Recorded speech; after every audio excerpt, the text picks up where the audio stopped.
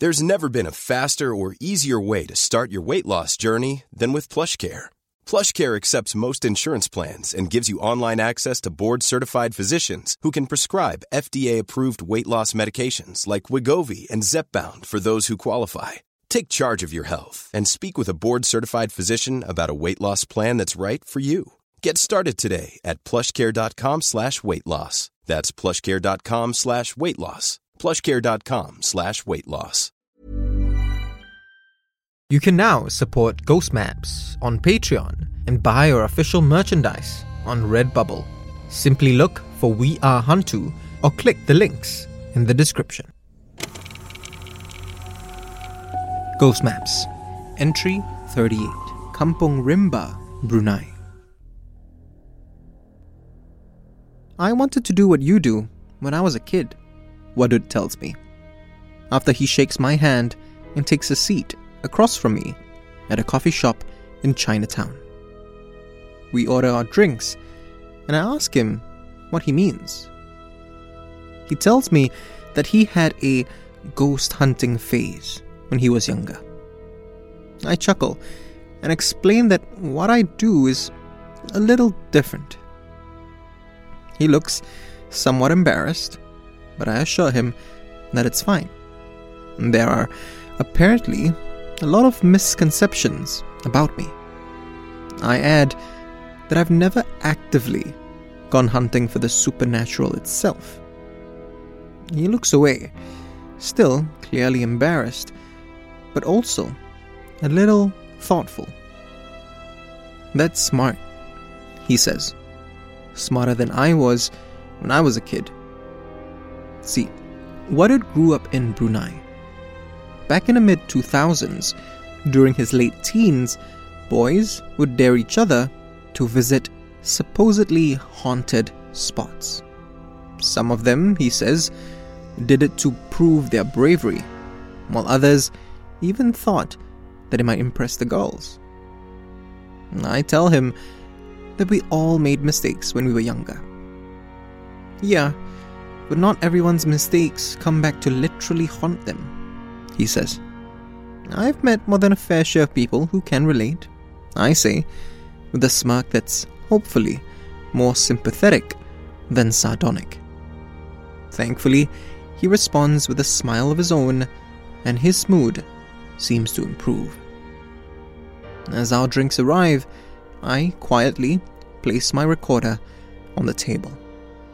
Not wanting to bring his mood back down, I then ask him, as casually as I can, to start from the beginning. Wadud and his cousin Damit grew up around Kampong Rimba, so they spent a huge part of their lives hearing stories about the Gadong House, an infamous abandoned building located in a secluded forested area. The Gadong House inspired all sorts of tales of the supernatural. Everyone seemed to know someone who knew someone else who saw something there. Wadud and Damit had decided, however, that all those stories were rubbish. They made a pact that they would get actual proof of the supernatural. And that's just what they set out to do, armed with a camera late one Thursday night. It was about an hour-long bike ride, on which Wadud and Damit got lost a couple of times. Eventually, however, they finally found the building. Standing ominously in the middle of a field of overgrown grass, Gadong House really did live up to its reputation. Wadud could see how badly it had fallen into disrepair, even under just the light of the full moon. The parts of its walls that remained standing were overrun by creepers and moss, and the shadows that its mangled figure cast were enough to send chills up Wadud's spine. The pair left their bikes a couple of meters away from the entrance of Gadong House. hoping to walk the rest of the way, but that proved to be a futile exercise. As they waded into the chest-high grass, despite keeping the building in their sight the whole time, they somehow kept getting lost. Try as they might, no matter how many twists and turns they took, they couldn't seem to reach the structure. Dummit seemed to grow more frustrated, but that unease that the building inspired only seemed to grow in Wadud. He urged Dummit to leave, and after a while, Dummit relented.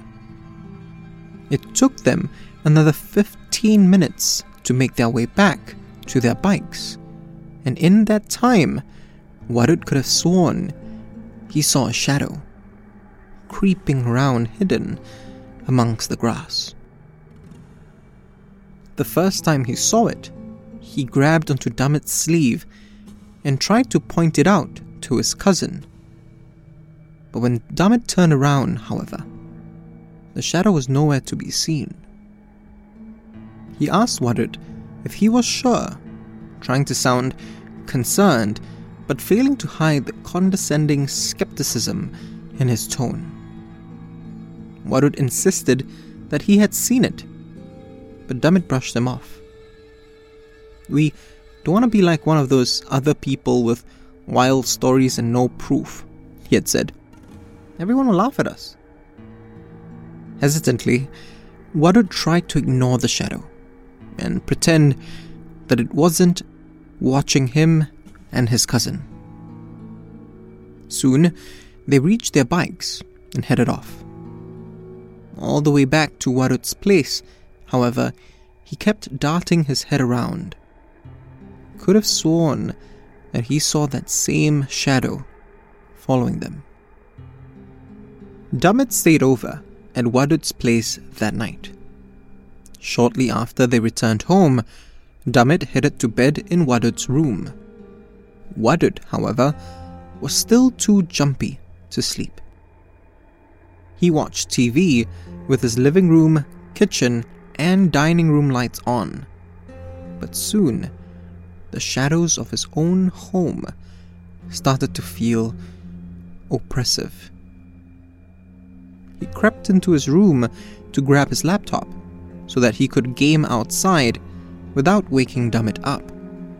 His cousin, Wadud noticed, was sleeping on his belly, which was strange for Dummit, who Wadud knew generally preferred to sleep on his side. Wadud shrugged it off though, and lugged his laptop out to the dining table, where he gamed until his eyes started to feel heavy. Finally, feeling like he could get some rest, he returned to his room and laid out a mattress on the floor, as he always did when Dummit stayed over. He curled up on the mattress and started dozing off, until he noticed that Dummit was staring at him. "What is it?" he asked his cousin, but he received no reply. Wadud glared at Dummit, but the longer he looked, the more he realized that something wasn't right about him. His features were all slightly off, like they were shifting even as Wadud was trying to focus on him. Suddenly, something drew Wadud's attention to the top of Dummit's head. There, he saw a cloth knot. Confused, his focus moved back to his cousin's face, only to discover blood dripping from Dummit's unblinking eyes. Wadud leapt to his feet, scrambling backwards without looking away from the thing that Dummit had become. As he reached his bedroom door, he finally got a clear view of not Dummit, but what was only posing as his cousin. A figure now sitting up on his bed, draped in a white shroud. Its undead face glared menacingly out at him. A Pocong. Wadud let out a terrified scream, turned and ran out of the room. In his panic though, he tripped over himself and hit his head against the side of the dining room table. He started to black out. Last thing he saw as the shadows of his mind crept up on him was the Pocong coming towards him. Wadud woke the next morning to his parents and Damit standing over him, all of them wearing looks of concern. Wadud's initial reaction was to push Damit away in panic. Eventually, his parents managed to calm him down, and his cousin, more confused than anything else, asked him what had happened. When he had explained to them what he had seen the night before, Wadud's parents were furious. They chastised the pair for even going near the Gadong house, and immediately sought help from an organization that dealt with evil spirits. Wadud tells me that he never encountered anything else like that ever again. Looking embarrassed again, though his mood remained relatively chipper.